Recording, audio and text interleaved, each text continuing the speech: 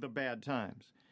To an optimist, defeats are temporary setbacks that can and will be overcome. Good times aren't just appreciated, they're used as stepping stones to even greater opportunities. They accept what they can't control and get busy actively controlling what they can. By changing your mind and your negative beliefs, you can change your life. Some of what you'll learn is as old as the Bible, a record of people trying to cope by finding hope through a shared faith.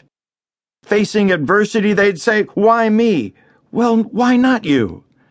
The good and the bad of life happens to all. As St. Ignatius said, pray as if everything depends on God, and act as though it depends on you. Wisdom that has been making a difference for thousands of years is worth using today. Our self-help historian, Danny Cox, would remind us that positive thinking and optimism have been topics of some of history's greatest motivational authors and speakers. One of Orson Swett Marden's most popular books in 1907 was titled The Optimistic Life.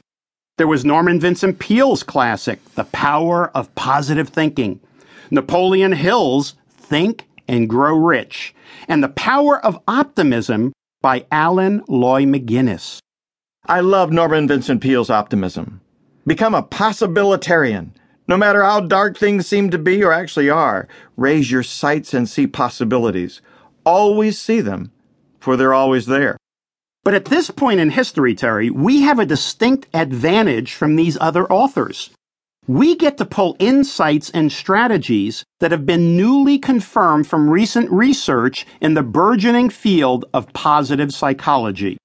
Some refer to him as the father of positive psychology. But whatever you call him, you can't talk about learned optimism without giving credit to the pioneer who provided the vision, the early research, and the roadmap on how to apply the truths discovered. Martin Seligman is a PhD psychologist, a prolific professor, the author of Learned Optimism and Authentic Happiness, and a past president of the American Psychological Association. Before Seligman became president of the American Psychological Association in 1997, an analysis of negative versus positive topics in psychology journals from 1967 to 1997 found 41,416 references on anxiety, 54,040 on depression, and only 1,710 on happiness and 415 on joy. Seligman challenged researchers to balance the books by studying and learning more from the resilient souls who seem to cope with stress and effectively and consistently handled the demands placed on them both on and off the job.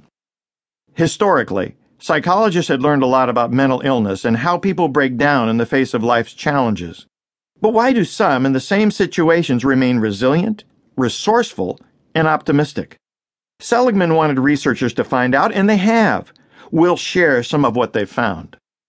We won't just learn from these sources.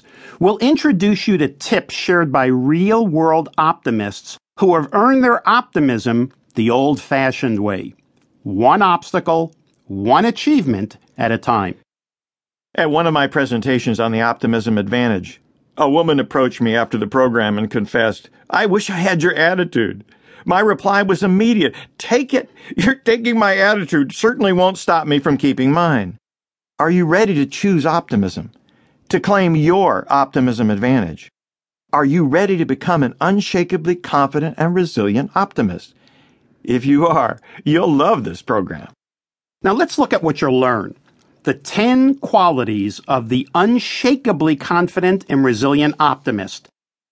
Many talk about being purpose-driven, but we'll help you find a transforming purpose worthy of your commitment, a purpose that will help provide focus and meaning to the optimistic beliefs, choices, and actions that you'll take. You can handle almost any how when you've struggled to find your compelling why. You'll learn how to be continually adaptable. You'll develop a willingness to be flexible and master the aptitude to be versatile.